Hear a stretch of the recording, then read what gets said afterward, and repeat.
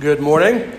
Hope you all are doing well. My name is Jim. For those who have not had a chance to meet, I'm excited to unpack this Romans chapter 5. It's a little easier than the last time I was able to deliver the homily where there was all this talk of wrath and God's judgment. This is a really, really fresh, joyous passage to be able to preach to you this morning, to unpack. It's a very different vibe in preparation and a very different vibe I think it will be in here. And so that is something we want to note. But before we do that, kids, my guess is that if you're anything like me, you've had some conflict, some disagreement, or some arguments with people that you're close to. Maybe it's a friend, maybe it's a parent. And if you are like me, which I'm guessing most people are like this, when there is a disagreement or an argument that you have with somebody that you're very close with, it is very unsettling.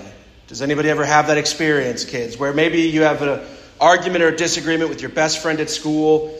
It's so unsettling that you don't even really want to go to school. I'm sure you've probably experienced something like this. And that's because when there is relational tension, it's very hard to have peace. Now, magnify that to an even larger scale, that we as human beings, because of our sin nature, have that relational tension with God. And because as sinners we have that relational tension with God, it's very difficult for us to have peace. But the good news that we're going to be talking about as adults today is that in chapter 5, Paul says, yes, that is all true.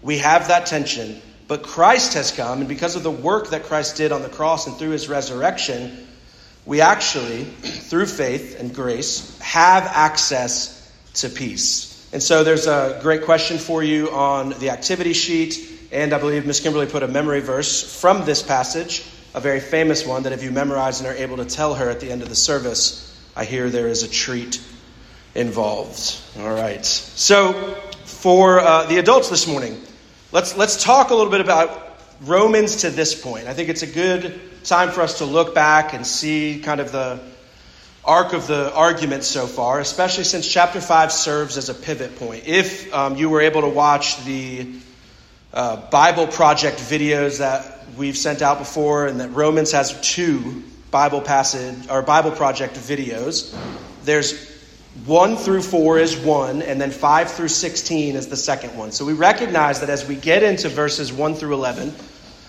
of chapter 5, we're in a pivot that Paul is making in his argument. So the first 4 chapters, let's look back on the entirety of what we know about Romans so far, this letter in particular, and the message that Paul is giving us. So Paul is writing this letter to a church in Rome, and it's a bit different than a lot of his other letters that he's written, in that he doesn't have a ton of familiarity and intimate relationships with the church. And so when he's writing to the church in Corinth or Philippi, he himself planted those churches. He has deep relationships with the people within those churches, and you can tell that there's a familiarity there in his writing. In Romans, there's less of that familiarity with the people that he is writing to.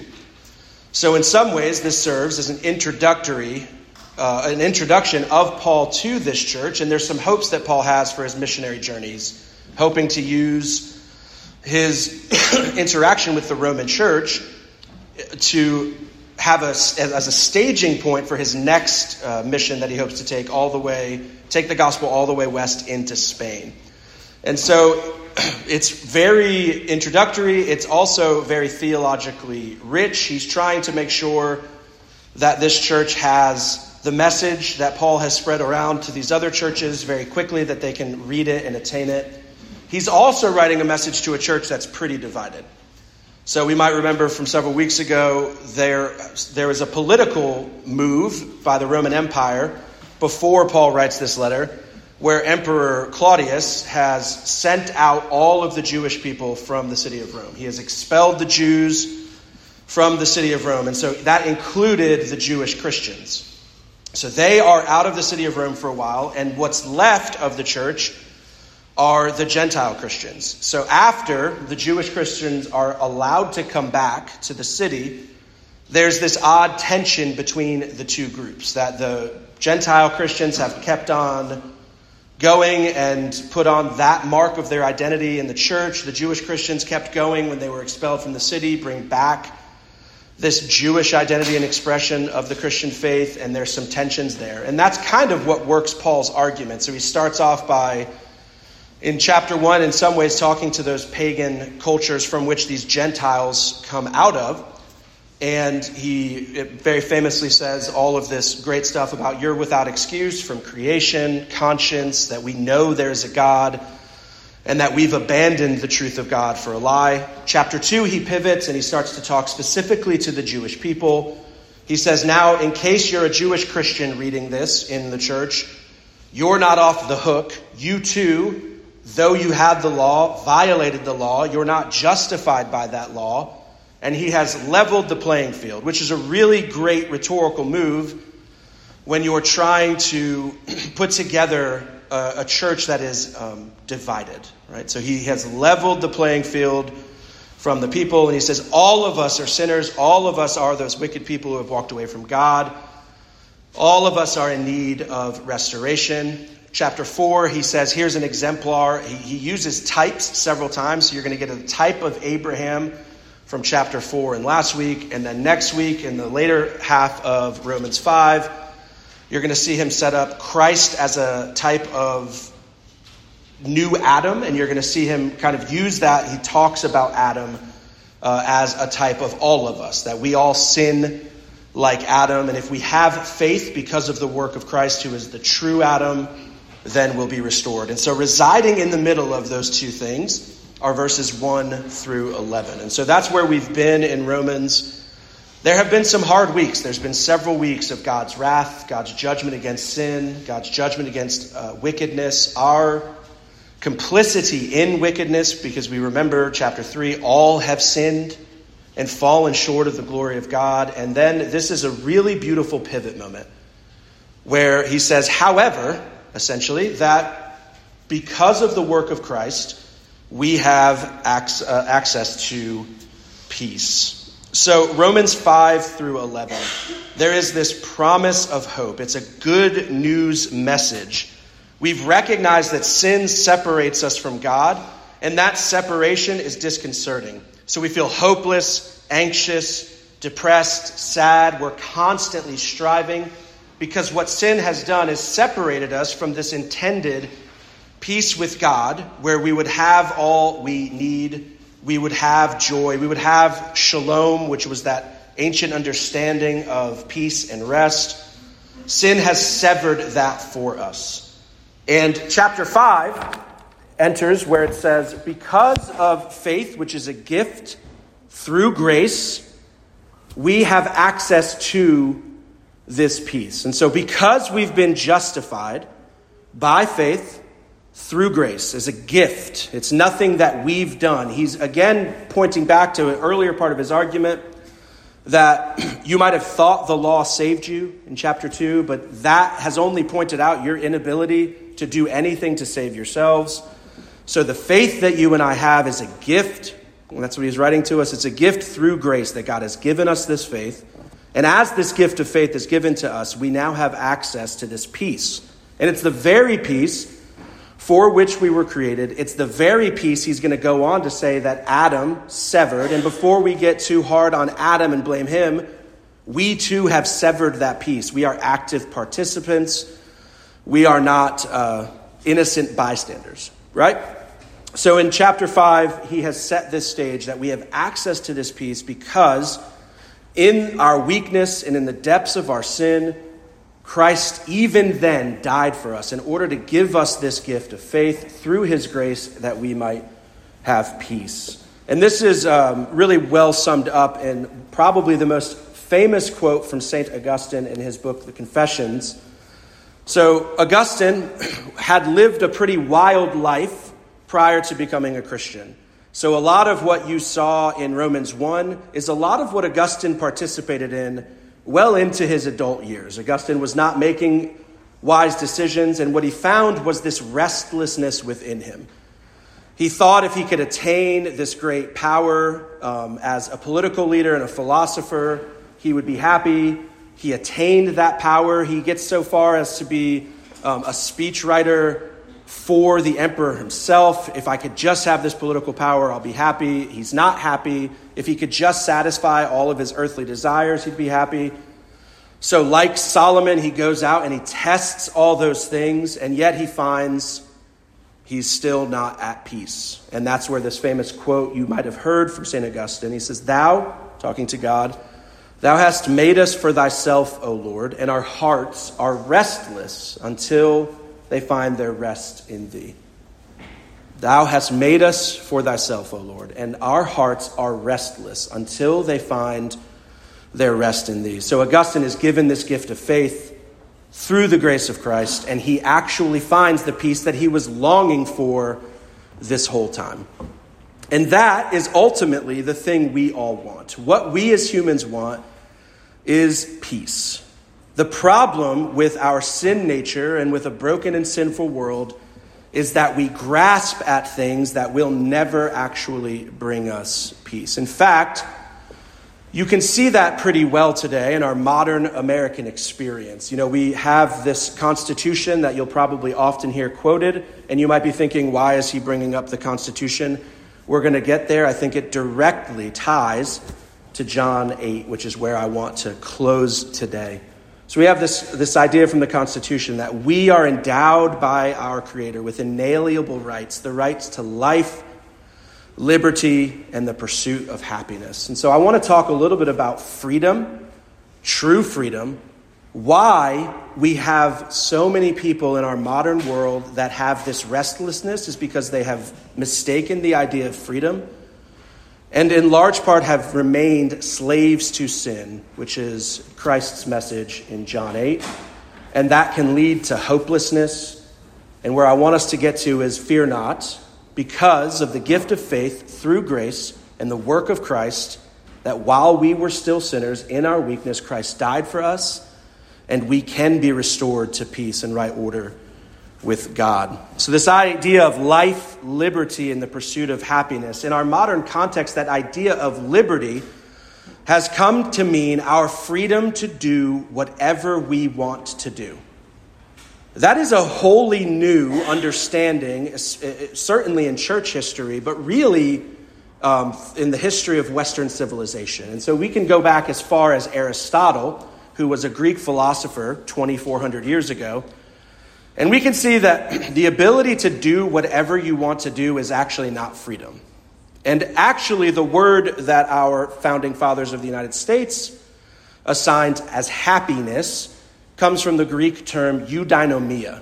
And eudaimonia does not mean what we generally understand as happy. It does not mean euphoric, fluttering feelings in our belly that make us have momentary sense gratification. But eudaimonia is something very different. To Aristotle, eudaimonia was a designed thing living to its teleological end. I know that sounds like a big word, but telos simply means the point for the thing existing. That we find peace, eudaimonia is better translated joy, a centeredness, a peace. That even Aristotle, this pagan Greek philosopher, understood humans actually really long for. So what our founding fathers, as they're penning this document, they say, we have the right to pursue that eudaimonia, that peace, that rightly ordered existence, where we are living out our purpose. Right, that we are doing the thing for which we were made. And there's real liberty in doing the thing for which we were made. And when we look at our modern world today, we hear terms like freedom and liberty, the idea that people have the right to pursue their happiness. And we wonder, why does our modern culture seem so restless? Why does our modern culture not have the peace if we have all of this freedom to pursue whatever it is we want to pursue? And as Augustine said, the answer is the fact that we will be restless until our hearts find their rest in God, because that is the rest for which we were created. And anything else will detract from our peace, will detract from our rest. In fact, Patrick Deneen, who is a professor at Notre Dame University, puts it this way.